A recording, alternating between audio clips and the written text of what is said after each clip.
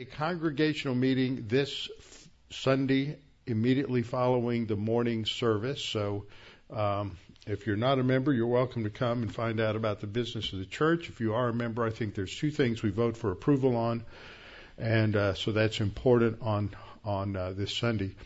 Also, let me see, the Chafer Conference is coming up in a little over a month, so be prepared to sign up to volunteer. We need help across the board on many different things during the day. On those days, March 12th to 14th, be in prayer for security during that time, and for preparation for all of the speakers.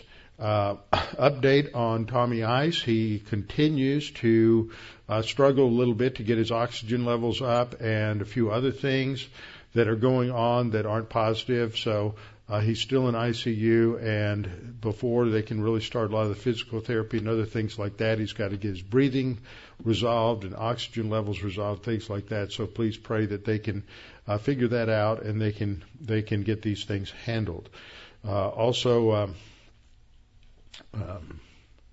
Just pray for, every day I hear more people in the congregation getting sick, getting colds, getting flu, things like that. So be sure to be in prayer for one another in those particular areas.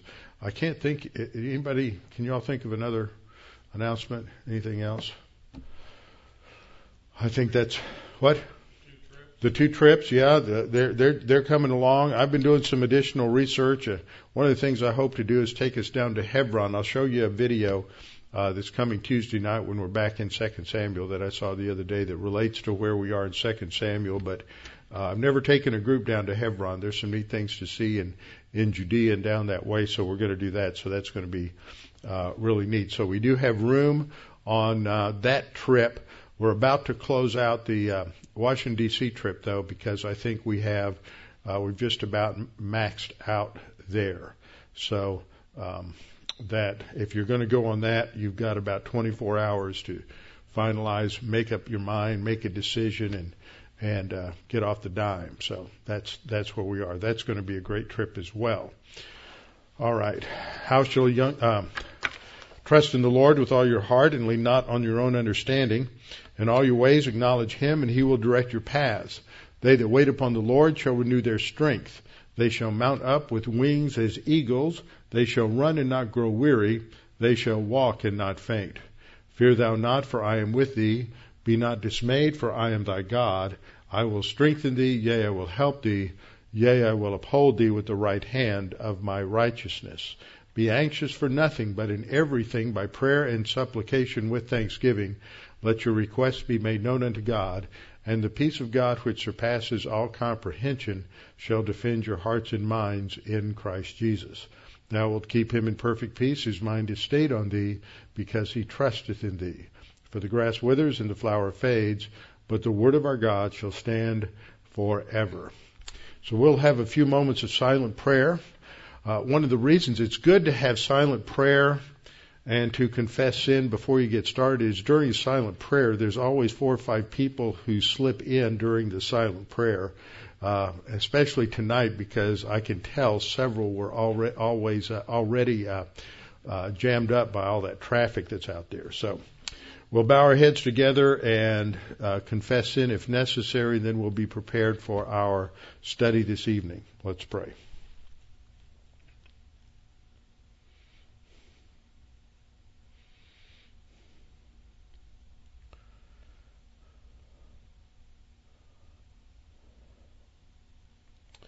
Father, we're just thankful that we can come to you, that you're an ever-present help in time of need, that we're to cast all our cares upon you because you care for us, and that we are to rest in you.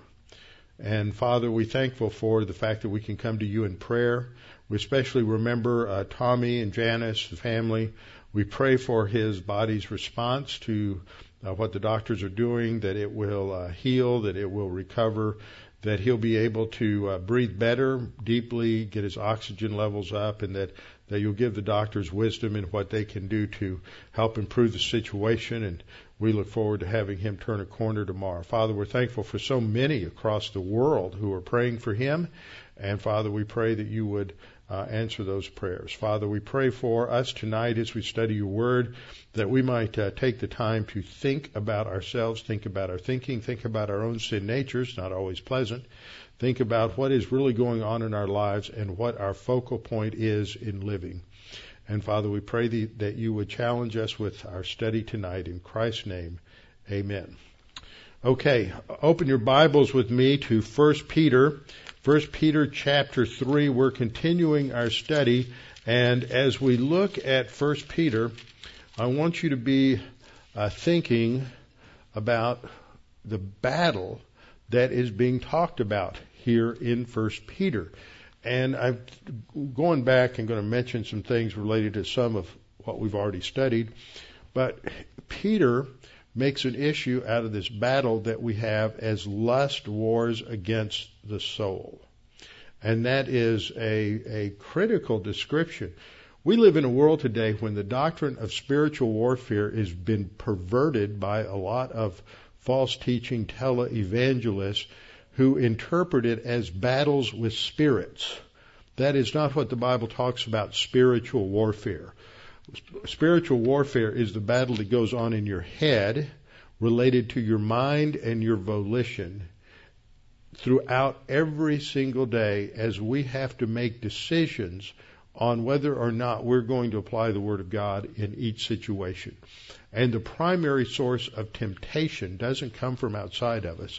The primary problem is our own sin nature, and coming to understand that. And we've been talking about the sin nature the last lesson or two in 1 Peter. We've been talking about its impact on the civil war that develops in Israel in 2 Samuel chapters 2 through 4. We're talking about the sin nature as it's manifest in the religious arrogance of the Pharisees and the Sadducees and all the chief priests and scribes in Israel as it culminates in this outpouring of hatred and anger and bile that culminates in the horrific execution of Jesus on Golgotha at the crucifixion. And the other night, I don't know if any of you all after Bible class got a chance to go home and watch the State of the Union and all of the garbage that is put out. I don't care whether you like Donald Trump as president or dislike him. There is something about civil discourse that is important, and it is related to self-discipline and self-restraint and good manners and being able to show respect for people even when you don't agree with people. And when you have leaders in a nation who sit like a bunch of stone statues and sit on their hands, now, as much as most conservatives and Republicans despise the policies of President Obama, you never saw that kind of childishness. You never saw that kind of idiocy going on. But it reminded me, this is what evil does when they've rejected authority. And that's what's going on. It's a rejection of authority. And this is gives us just a hint of a picture of what was going on with the religious leaders in Jerusalem when they were so angry with Jesus. They made up all kinds of things about Jesus, only because they hated what he ultimately stood for.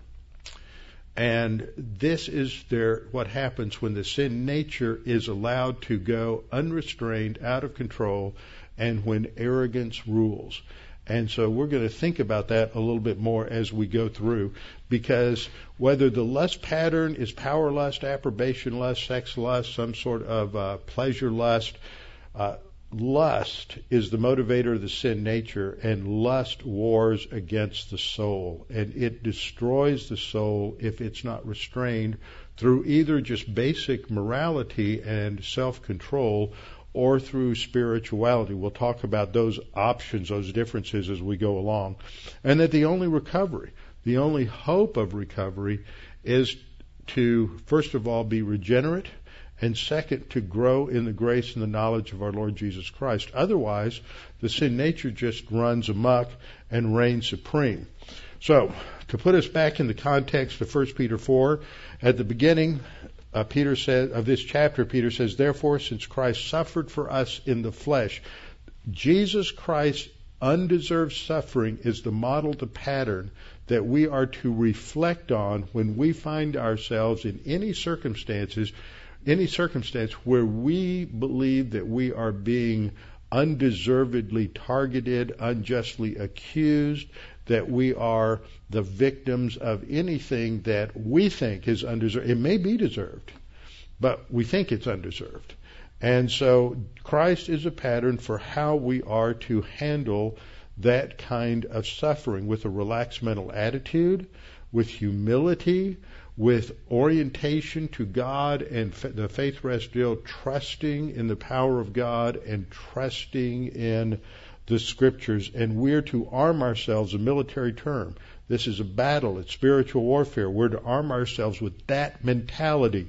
Now, some people, when they hear me say that, think, I can't do that. So you're calling God a liar. Of course you can do that. You can do that in the power of God, the Holy Spirit. And every one of us can do that because God says we can. He's not going to ask us to do something He hasn't supplied us with the ability to do. It's just a matter of volition. And that's what the issue here is. With the same mind, all of this, as I pointed out in our past study, has to do with having the kind of resolve, the focal point that Jesus has, that set mindset, that resolution that no matter what happens, this is the course I'm going to take. And that doesn't happen overnight. That's why a lot of people don't get very successful at exercise plans and diets or trying to quit smoking or any number of other things that I could illustrate with. It's because we don't set our mind on something. And yet over and over again, this is what the Scripture says that we're to do. This whole section goes back to 3:18 and builds on that illustration of Christ's suffering. We're having that same mind. This is emphasized again and again, as I pointed out. We're to renew our mind. That's the only hope, is to replace the garbage in the soul with the truth, the golden, pure truth of the Word of God. And so we have this emphasis, as I pointed out, on thinking in Romans 12:2, Romans 12:3, Philippians 4:8, using different words, but all related to reasoning, to rational thought, to logical thought, to putting under control our emotions. And when I look at how a number of people on both sides of the aisle are reacting, it's just they're all emotionally out of control. They've got emotional diarrhea, and it's got to work its way out through their tweets and through rants on Facebook and all of these other things, because they're just so filled with frustration. They have no idea how to use the Word of God to calm everything down and to get a grip on reality. So the point is that we're not supposed to live on the basis of these lust patterns that generate the mental attitude sins and the sins of the tongue and the sins and the overt sins. We are not to live the rest of our time in the flesh. So the way we do it is we adopt that resolution mentality. We have that mental attitude that Jesus has, and it just starts with basic steps. Sometimes you just have to start with baby steps. And so I pointed out in 1 Peter 4:2, we're not to live the rest of our time in the flesh, that is, in our mortal body, for the lusts of men. We don't live to feed our lust pattern because, as Peter has already said in 1 Peter 2:11, it's these lusts that war against the soul. That's spiritual warfare. It's not this, I'm going to kick Satan off the stage, or I'm going to cast a demon out of somebody. It's not this kind of erroneous, distorted, demonic fighting kind of thing that you see often in these particular healing ministries and deliverance ministries. And it's a sort of a pagan, occult, psychobabble blend that is just toxic to real Christianity. And yet this is dominated for at least the last 25 or 30 years. One of the reasons that Tommy and I wrote our book on spiritual warfare back in 1990. And so to understand this, we have to understand the dynamic of this sin nature. And it produces these lust patterns. And part of the lust that I've identified, I'll go through more in a minute, power lust. We see that on display. That has run amok in the halls of legislatures and city governments and state governments in this nation, because there's no spiritual integrity. When you don't have a spiritual integrity, when you don't have men and women whose souls are fortified with the truth of God's Word, then all they can live for is their own self-absorbed pleasures, one way or the other. And it's sad, but it's not confined to Congress. It's not confined to City Hall. It expands. It's eaten up our culture. You find it in every classroom, whether it's in kindergarten or whether it's in graduate schools. You find it in medical schools. You find it in hospitals. You find it in businesses, in corporate environments. It's everywhere. The reason that we have this nasty polarization in Congress that we all see is because the culture's polarized. Because the problem is the people. It's not the government. The government just reflects where we are. We're elect people just like us. And the result is that until we see the biblical solution, there really is no hope. Now, we see flashes of hope, but we don't see the kind of character, the kind of real spiritual focus and stability that we had in our founding fathers and that we had in many, many other leaders down through the history of our nation. Instead, what we see is people who are controlled by these lust patterns, power lust, approbation lust, all of these things. Making a list over here, we have power lust. Part of approbation lust is social status. We want to be liked by people. We want to be recognized by people. We want to be elevated. Some people blow this way out of proportion, and they want to have celebrity status. They want to go to Hollywood. They want to be stars, and then they use that to develop some sort of platform to speak out against whatever they think the ills of society are. And this isn't new, but it's reached a level of exposure today that is just toxic to our culture. And that's what they are. They are merchants of poison. And it's a poison that comes out of their mouth. The tongue is wicked and evil, James chapter 3, and they can't tame it. And it's not restricted to the tongue anymore, because most of the time it operates on the basis of your two thumbs as you're texting out your various messages. And we need to have a new category here, the sins of the tongue and the sins of the thumb. It has a nice alliteration, doesn't it?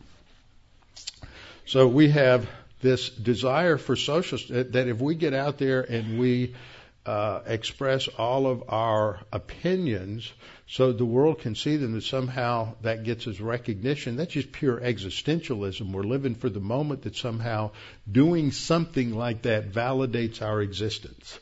And that's what existentialism is. It says there's no real meaning in life, so the only way we can have meaning is by doing something that somehow, for just a moment or two, sort of explodes on the scene of the world, and there's something that seems to validate our existence. That's existentialism. It's because without the Bible, without understanding you're created in the image and the likeness of God, that God has a glorious purpose for our life.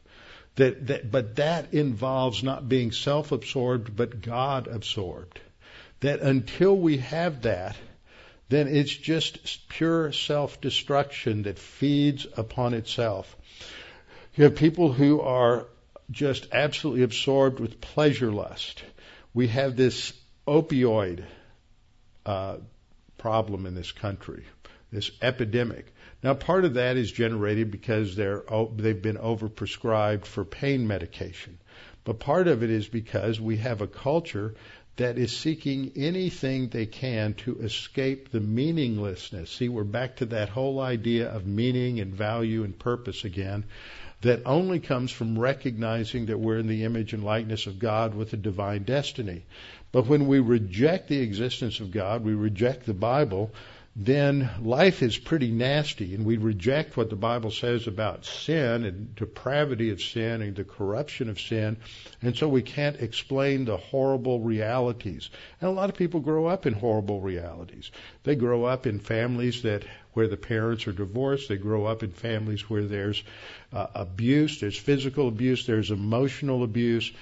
They are ignored by their parents. They're not valued. The parents are too busy seeking their social status and power and approbation to take care of their kids.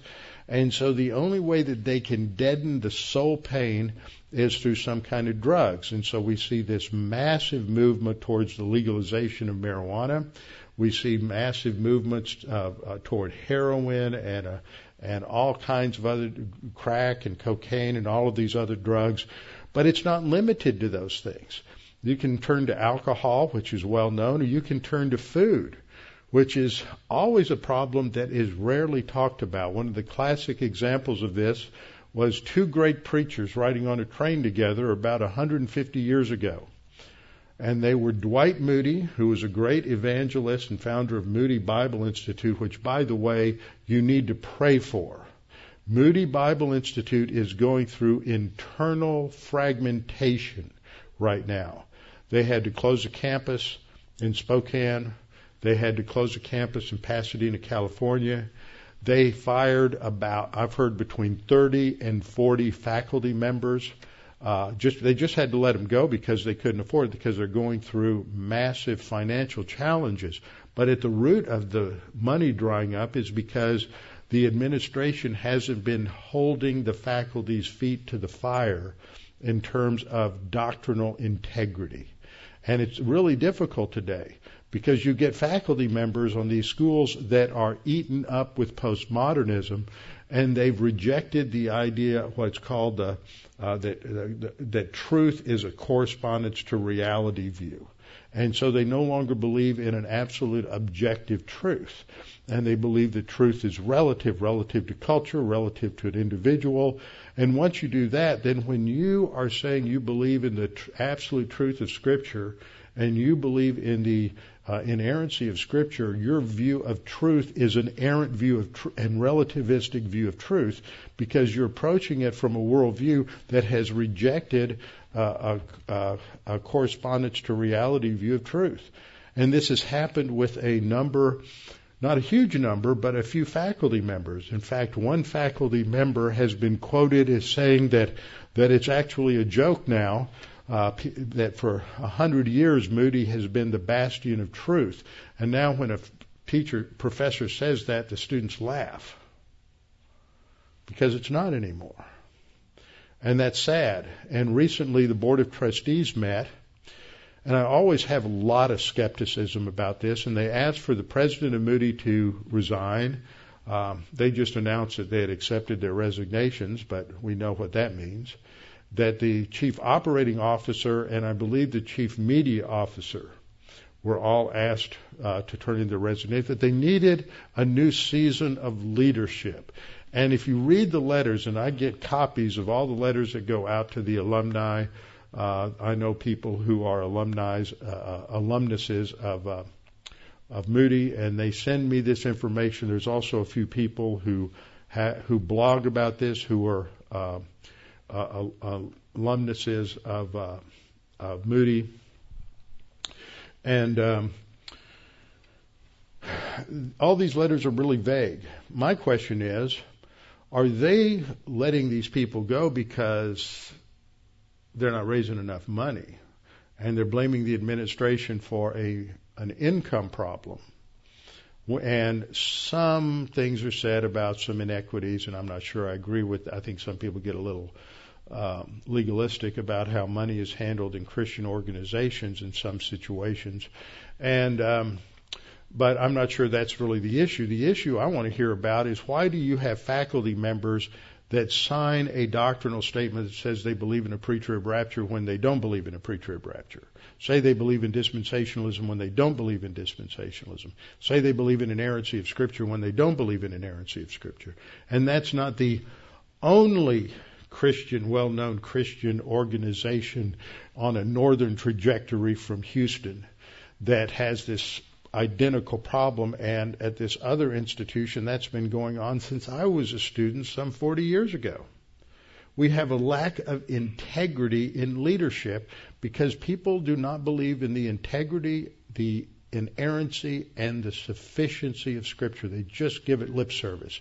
We have too many Christian leaders who are concerned about their academic profession of scholarship in the academic community, and so they have an academic lust.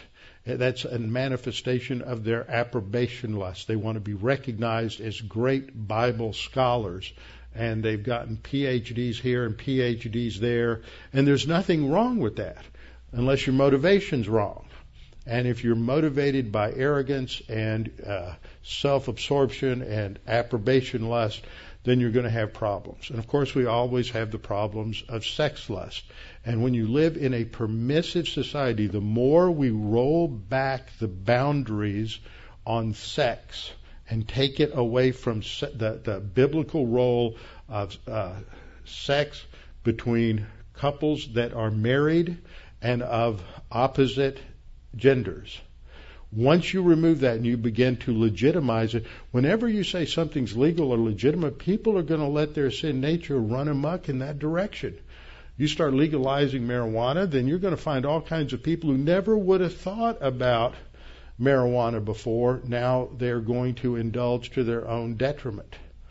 And this is true in all these other areas. You have people, when homosexuality was illegal and there were penalties, that prevented people from exploring that dark side of their sin nature for the most part. And now, once you legalize it, then they're going to not only explore it, they're going to exploit it. And it's going to destroy their soul. And so the more and more we become this antinomian society in many ways, we're destroying the character of our citizens, the character of the nation, the quality of the future, because their souls are eaten up. They've lost the war, and their souls are destroyed by their lust patterns. Love of money. Nothing wrong with money. It's the distorted love of money, materialism lust.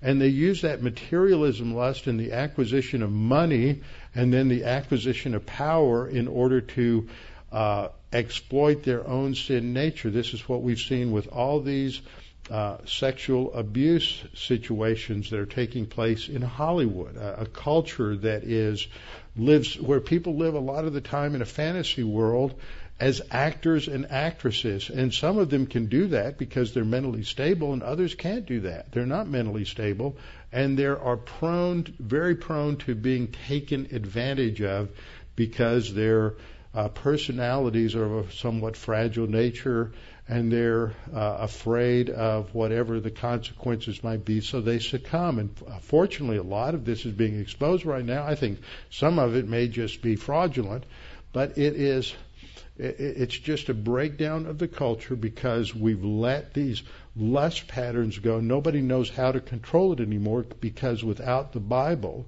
and the biblical moral absolutes of the Judeo-Christian heritage, then it just runs amok and it becomes self-destructive. So there's money lust, and there's lust for the things that money could buy. And this is the idolatry of materialism and greed in Colossians 3:5. That materialism lust, covetousness, as it's translated in the New King James Version, or greed in the New American Standard, is idolatry. It's worshiping another god. The fact is, when you're giving vent to or free reign to your lust patterns, that's what you're worshiping. You're worshiping an idol that you've created in terms of your lust. You're saying that those things you're lusting for are the only thing that can give your life meaning and value and purpose. Only God can give our lives meaning and value and purpose. Only that intimate relationship with Him, that daily walk, defines our meaning and purpose and value. And when we look for it somewhere else, that's idolatry. And that's just as bad as any overt idolatry. And in our culture, we're practicing the same things that they did in the fertility religions, but we're just doing it under other guises. I've added a new category: social justice lust. You didn't realize that was a lust, did you? Well, it is. It's a lust for what other people have worked and earned for to be given and have somebody else redistribute it to other people who have not worked for it or earned it. That's what communism is. It's just another form of idolatry. It's a false religion.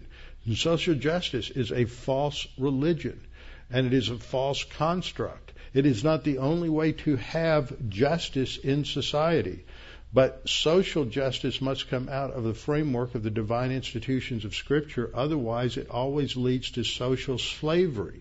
And that's what has happened time and time again. But in the arrogance of our present culture, we have people who think that, that's not going to be true for us. We're going to be different. We're so much more educated and sophisticated and knowledgeable. We're so much more advanced that won't destroy us like it destroyed every other culture. Recently, I like to watch American Heroes channel. I know some of you probably like that. And I like to watch all the series on World War I and World War II and all the different things that went on in the early part of the 20th century.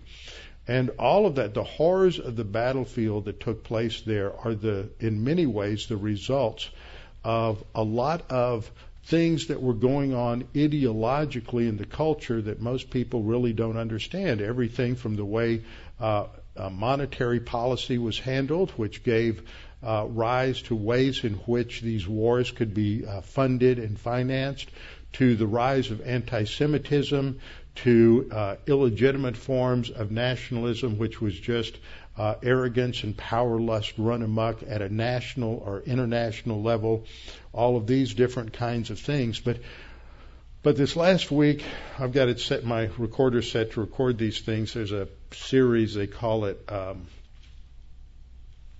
now the name escapes me, but it was about Stalin, Apocalypse.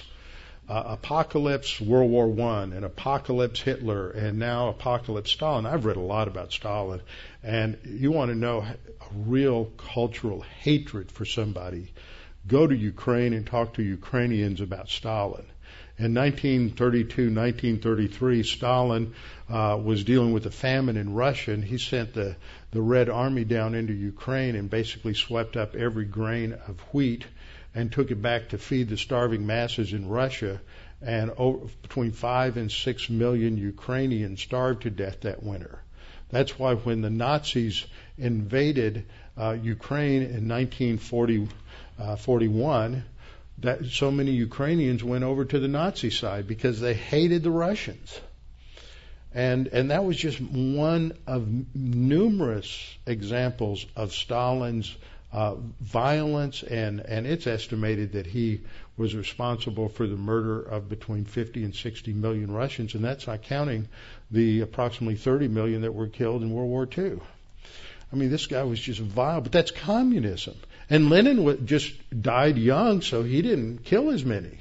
Lenin was just as bad. Communism is evil and vile. Castro, all of these Marxists. And yet we have people like Colin Kaepernick coming out, and he's got his little Black Lives Matter baseball cap on, or he's wearing a Che Guevara T-shirt, and he has no idea what this means. These people, these things represent horrors in those cultures, in those countries. Tens of thousands, hundreds of thousands of murders. So social justice lust is a definite lust, and it's a desire to steal from those who have earned something and give it to those who haven't. We could call it Robin Hood lust, because that's what it is, but we've romanticized Robin Hood so much that it's just nauseating.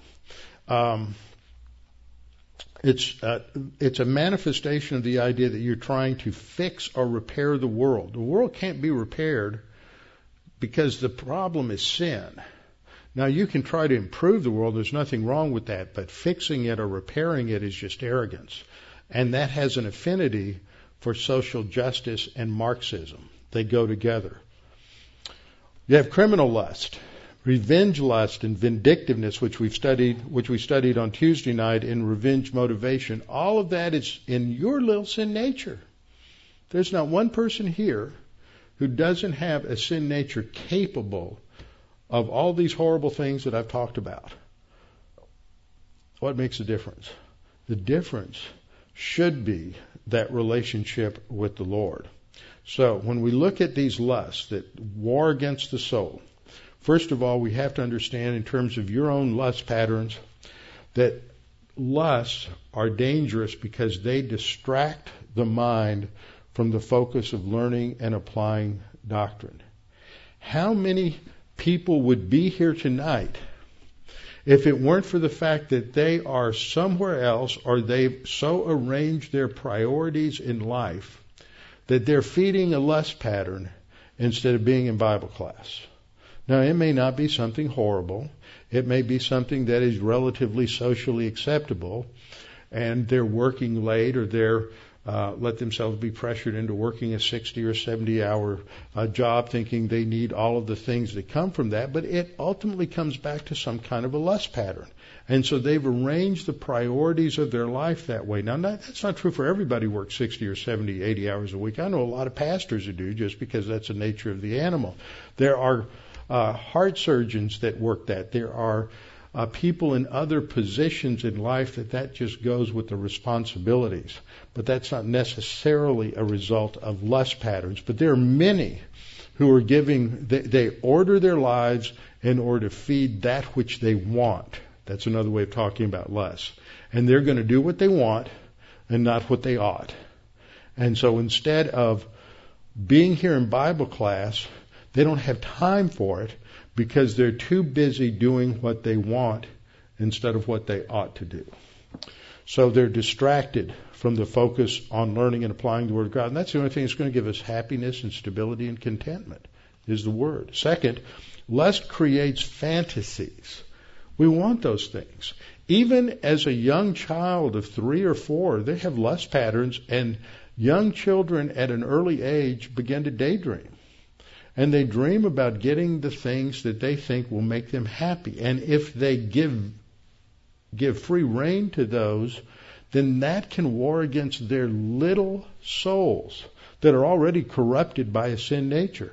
And that's why it's important to have parents who can analyze their children on the basis of the structure of their sin nature, so they can target their discipline, their teaching, their training, so that their children can learn at a moral level, self-discipline, self-control, how to handle anger, how to handle disappointment, how to handle loss. That's where competition comes in. That's where sports comes in. A lot of things like that. And it's great opportunities for parents to use those as teaching opportunities. And then you can use those as ways to segue into teaching spiritual truth and bringing them to a point of, look, this is a sin. You get angry and you hit your sister. That's wrong. That's angry. Where does that sin come from? What do you need to do afterwards? Well, how do we ultimately have forgiveness? How do we ultimately have reconciliation? And then you can go to the cross and teach them about the gospel. Well, lust creates various fantasies about how we can get that fulfillment. And there's daydreaming. And we all do that to one degree or another when we think about what we want and how we're going to get it and what we're going to do. And it characterizes our thinking as we grow up in elementary school and go through adolescence and those formative teenage years, which are just, at the very center of hormonal turbulence and everything else. And if you're not teaching your adolescents how to deal with that with the Word of God, then they're going to come out of it in absolute confusion, because they won't know how to deal with that which is attacking and destroying their soul. So lust creates fantasies related to lust fulfillment, and whether those lusts are realized or not, it destroys the objectivity of the mind. Because when you are living in terms of this fantasy dream world of acquisition and getting your lust satisfied, then you're divorced from reality. And it's going to get worse and worse and worse until you're 60, 70, or 80 years old, and you're just totally divorced from reality. You're not satisfied with any of your relationships. You don't have a good marriage. You don't have a good relationship with your kids. You're having problems at work. All these things are the result of the fact that lusts have fragmented your soul. And it also works in terms of creating completely unrealized expectations. Now, third point is that the fantasy relates either to the dreams, expectations, or the realization of those lusts, the fantasy related to either the dreams, expectations, or realization of these lusts begins to destroy the individual's orientation to reality. Psychologists call that neurotic. A neurotic is someone, I've heard it said, neurotic is someone who builds castles in the air. The psychotic is the one who moves in and he pays rent to the psychiatrist.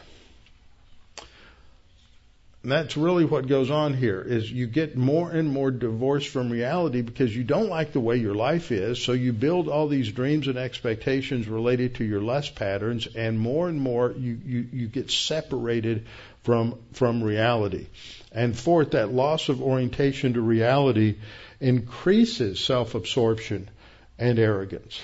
Because the more you think about it, the more you dwell on it. The more you dwell on it, the more self-absorbed you are, and that just speeds up the arrogance, part of the arrogance, the whole arrogance cycle of self-absorption and self-indulgence and self-deception and self-justification and self-deification. All of that cycle just goes and goes and intensifies. Fifth, the corrective comes from the area of strength in the sin nature. If you're not a believer, that's the area of morality.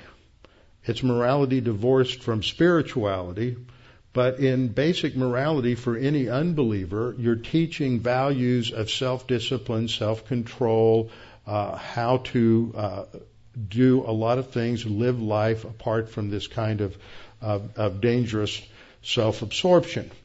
But ultimately, that morality will fail as the solution and the provider of happiness in life, because only a relationship with God can do that.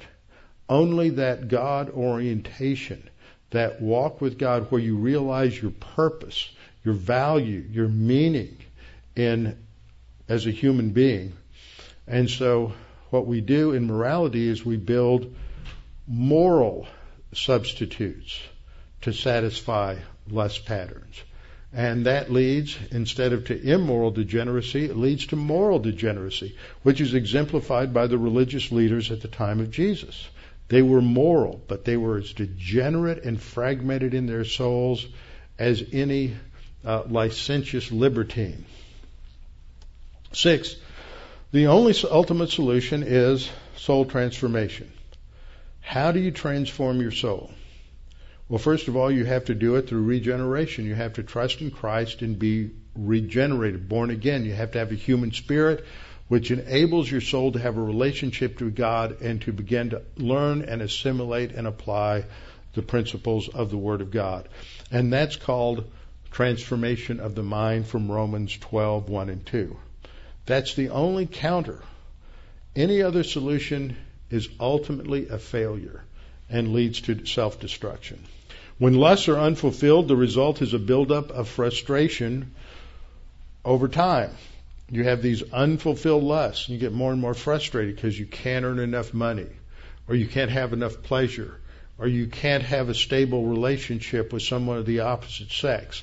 And so you begin to look for alternatives.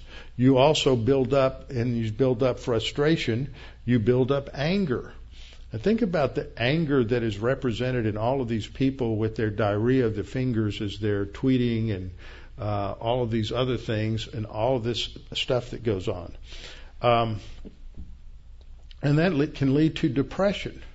A lot of different things can lead to depression, but this is one thing that can lead to depression. Once you realize it'll never be fulfilled, you'll never get what you want. It's hopeless.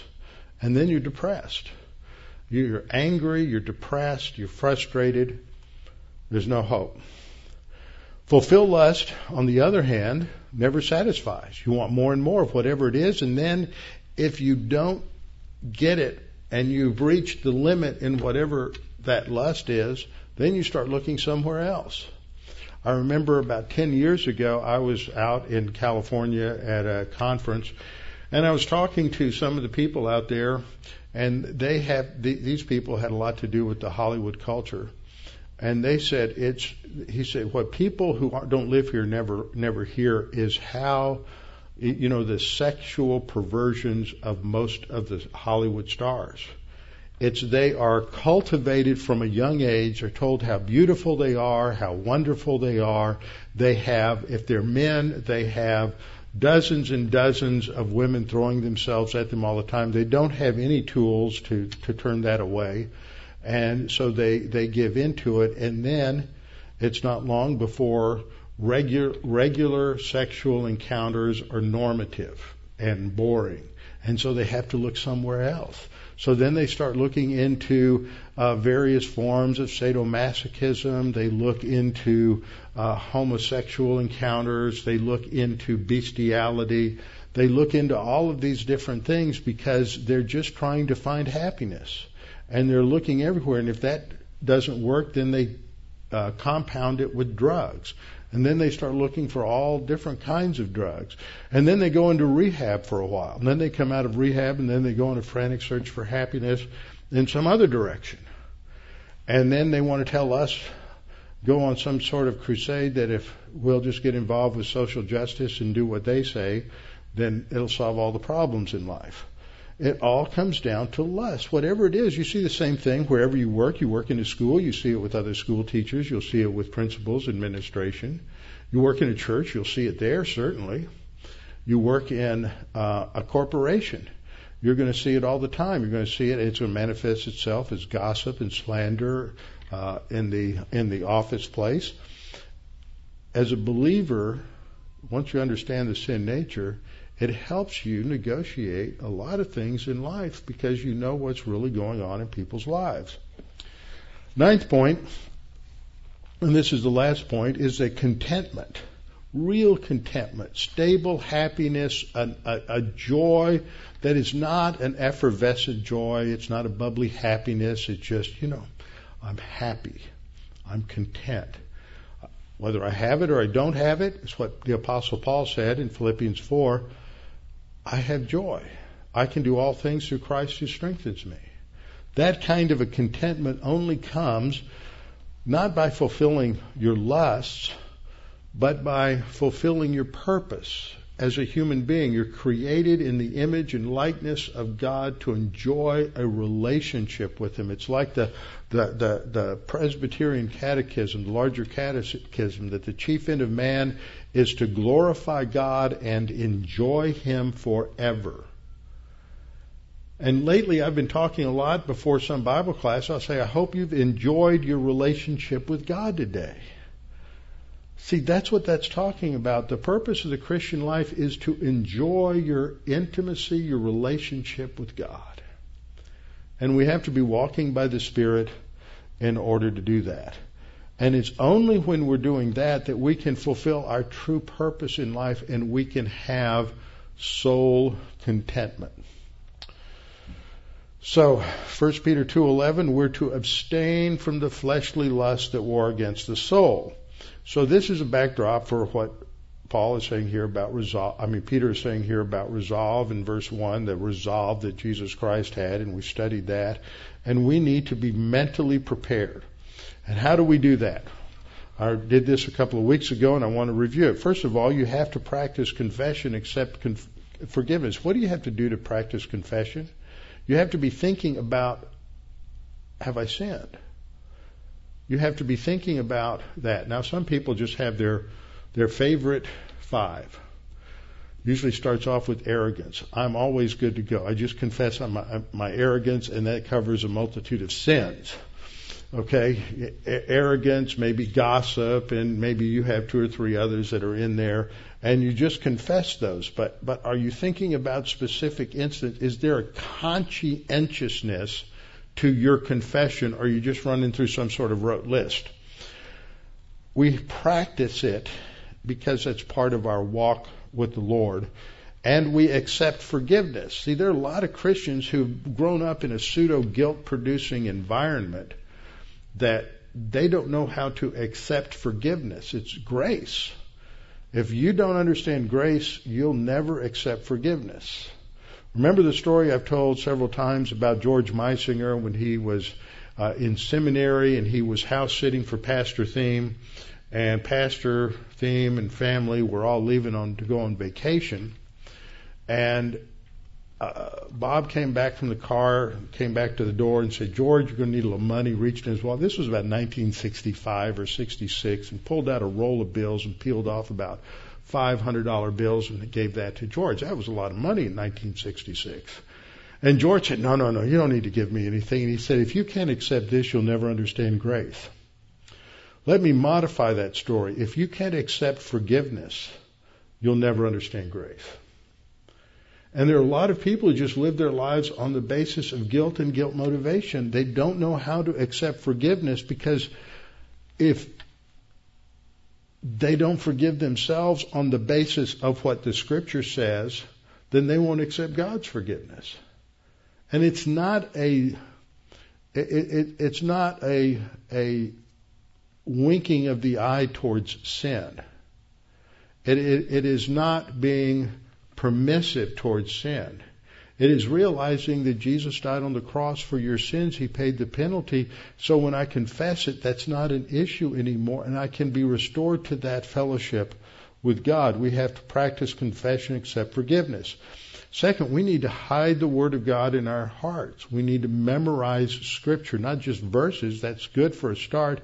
Memorize chapters, Romans 8, then Romans 6, then Romans 6, 7, and 8, then John 3, 1 through 18, and then John 18 to 36, Psalms, Psalm 23, Psalm 2, Psalm 1. A lot of different Psalms we can memorize, portions of Psalm 119. Memorize Psalm 118. It's the shortest Psalm in the Bible. It goes quickly. Well, we need to memorize Scripture because that's the foundation of the Faith Rest drill. Reading Scripture is important. I'm always so thrilled when I hear about so many people who are reading through their Bible on a daily basis. And I get questions. And I love it when I get questions. I was reading my Bible. What in the world was going on here? I get that a lot.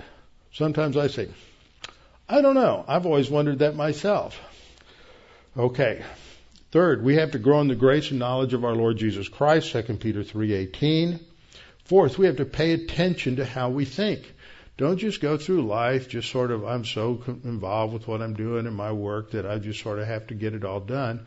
But think about how you think and why you think and what you're thinking about and all of those different things, because if we're supposed to think like Jesus thought, we need to have the Word of God related to our thought life day in and day out. And then we just keep doing it.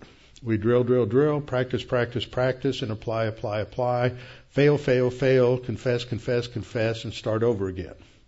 That's the cycle. And we grow over time. It doesn't happen in days or weeks, but we grow. Okay. At the heart of this is understanding the makeup of man. We have a human body. We have a soul that's made up of our self-consciousness. We know who we are. I exist. We exist because God created us. We have mentality. We're designed to think, to reflect, to reason, to use logic. There's nothing wrong with that. Postmodernism, they've rejected all that as being meaningless. We have a conscience that tells us our norms and standards, what's right and what's wrong, what we ought to do. And we have volition, our will. We have to choose to do the hard things. A lot of things, the right thing is the hard thing, and it's the one thing that we really don't want to do. We're born like this. When Adam was created, he was created like this. That blue circle is our human spirit. Adam was created with the human spirit, which allowed his self-consciousness to relate to God and God consciousness. He could think the thoughts after God in his mind. He had a conscience that was completely informed by the right and wrong of God's revelation. and he chose until the fall to do what God wanted him to do. The human spirit is that which allows our soul to relate to God and to understand God and to understand the things of God, that is, the revelation of God. The term things of God in 1 Corinthians chapter 2 refers to the things which eye hath not seen and ear has not heard, but has been revealed to us by the Spirit of God. So the human spirit helps our mind to understand Scripture, helps our self-consciousness relate this to God consciousness and the imageness of God in our soul, to form our values, our norms and standards according to Scripture, and to choose to do the right thing. Now, we also have that nasty little black diamond, the sin nature. And that sin nature is constantly fighting. The issue is either we're going to walk by the Holy Spirit or we're going to walk by the sin nature. And when we walk by the sin nature, then, and this is where we are in 1 Peter 4:2, then we can do the will of God. Major theme, as I pointed out in Peter. Peter says this is the will of God, that by doing good, when you are mistreated, you'll put to silence the ignorance of foolish men. Now, that may not happen today or tomorrow. It's not going to happen right away. I think Vice President Mike Pence is probably doing as good a job as any, is doing the will of God. He is not only an evangelical, he's a dispensationalist. He went to Emmanuel Bible Church when he was in Congress the first term. A friend of mine from Dallas Seminary, who was pastor of Grand Prairie Bible Church when I was pastor of Fellowship Bible Church of Irving, was the pastor of Emmanuel Bible Church at that time. And he left that church to become the president of Moody Bible Institute, and then left there about 7 or 8 years ago because of various back problems, and went back into the pastorate. But he was solid. But Mike Pence is one of us. He may not agree 100%, may not have had as much in-depth teaching, but he comes out of the same kind of church that we would be comfortable in. Isn't that nice to know? So he's doing a good job, but he's doing a good thing, but he's not silencing his enemies, is he? Every day. One day they will be silenced. One day they will be silenced permanently in a way that is going to be miserable. God's justice will come. You may not see it. You may not be there to watch it. Then again, we may be there when that judgment comes. But we're to do good, to put to silence the ignorance of foolish men, for it is better, if it is the will of God, to suffer for doing good than doing evil. Now, when we're talking about mental attitude, a very important verse is Matthew 6:33. Matthew 6:33 is in the middle of the Sermon on the Mount. Jesus is talking about the ethical standards, the spiritual standards for the kingdom.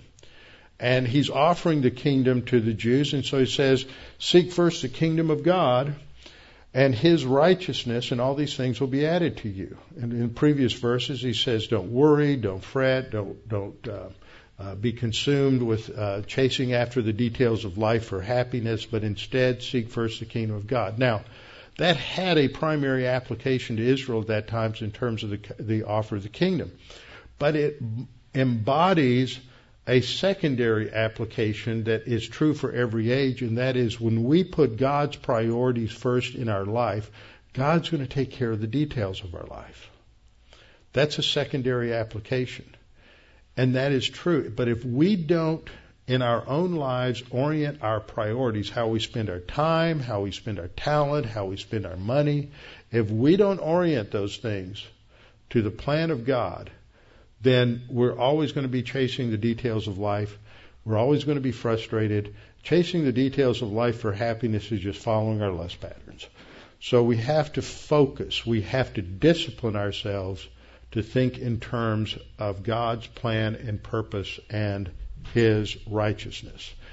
Psalm 23:7, in terms of my first point, which is where I ended last time, our first point in terms of developing a mental attitude is that we have to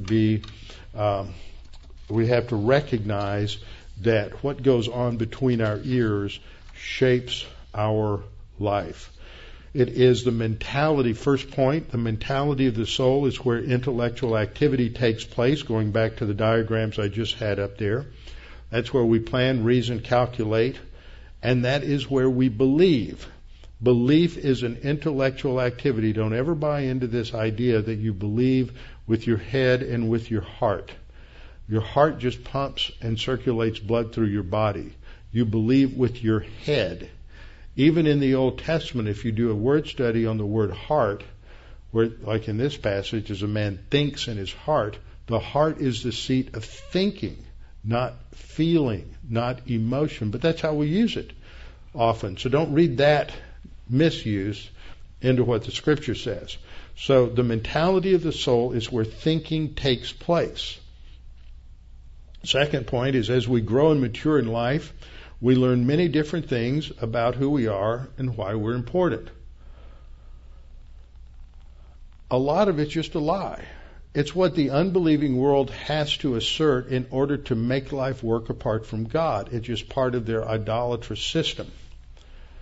So the second point is we learn these different things. So we have all this data that we bought into before we're saved. After we're saved, we've still bought into it, and it's still there. The third point is that the Bible tells us there's three basic things that we have to believe if we're going to face life as God has designed it. First of all, we're all created in God's image. It's corrupted by sin, but you're still in the image of God. I'm in the image of God. When you get over to Genesis chapter 9, that's the chapter of the covenant with Noah. In that covenant with Noah, God authorizes and delegates capital punishment, death. Anyone who sheds man's blood, by man his blood shall be shed. Why? So we'll discourage criminality and murder? No, it's not preventative. It's because he has killed somebody who's in the image of God. By killing another image bearer, you are asserting a blasphemous act. You're performing a blasphemous act against God. And for that, you deserve the death penalty. You're killing an image bearer, somebody who reflects the person and character of God.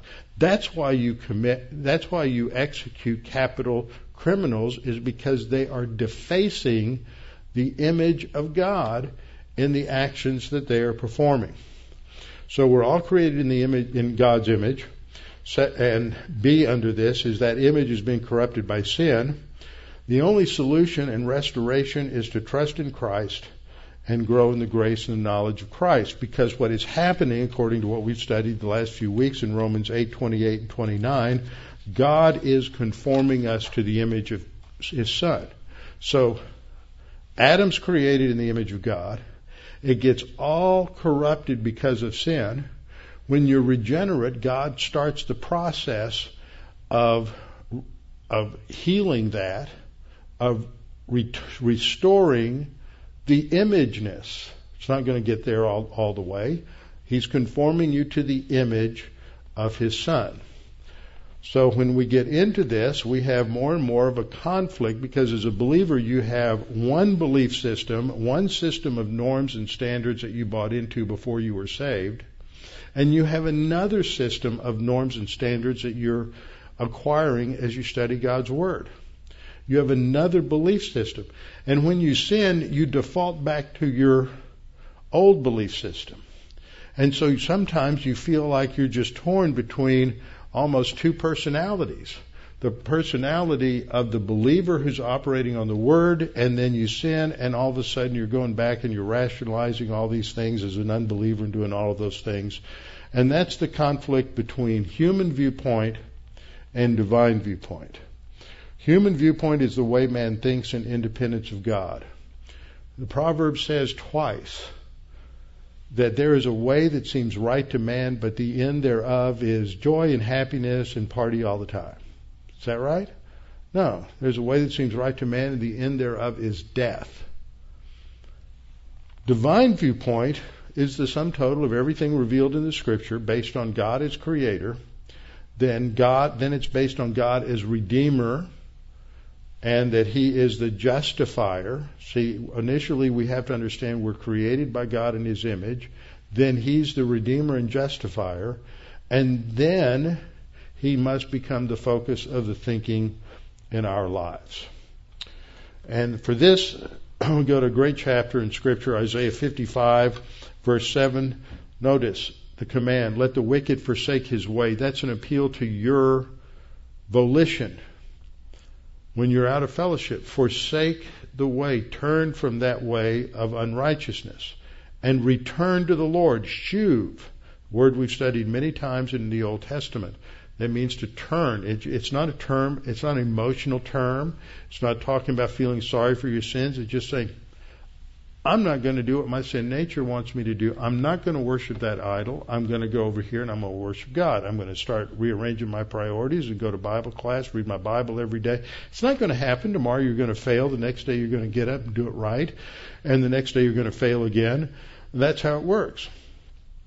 The unrighteous man is to return to the Lord, and He will have mercy on him and will abundantly pardon. That's the grace of the gospel. Because God says that my thoughts are not your thoughts, neither are your ways my ways, says the Lord. For as the heavens are higher than the earth, so are my ways higher than your ways, and my thoughts than your thoughts. For as the rain comes down and the snow from heaven, and do not return there, but water the earth and make it bring forth and bud, that it may give seed to the sower and bread to the eater, so shall my word that goes forth from my mouth, it shall not return to me void. The word has power. It's alive. And it's active. And we're going to see that verse next time because it uses a word we've been studying already in this context. So next time we'll come back to talk about point 5 in terms of right thinking. Father, thank you for this time to study this evening. Focus on our mental attitude, focus on who we are, thinking through our thoughts, our motives, our own lust patterns. Grateful for our salvation, grateful for forgiveness, grateful for your mercy, grateful that we can turn and walk with you, forsake our wicked ways, and turn to you. Often we manifest that simply through confession each day. Father, we pray that you would challenge us, strengthen us in our spiritual life, strengthen our desire to walk with you. And we pray this in Christ's name. Amen.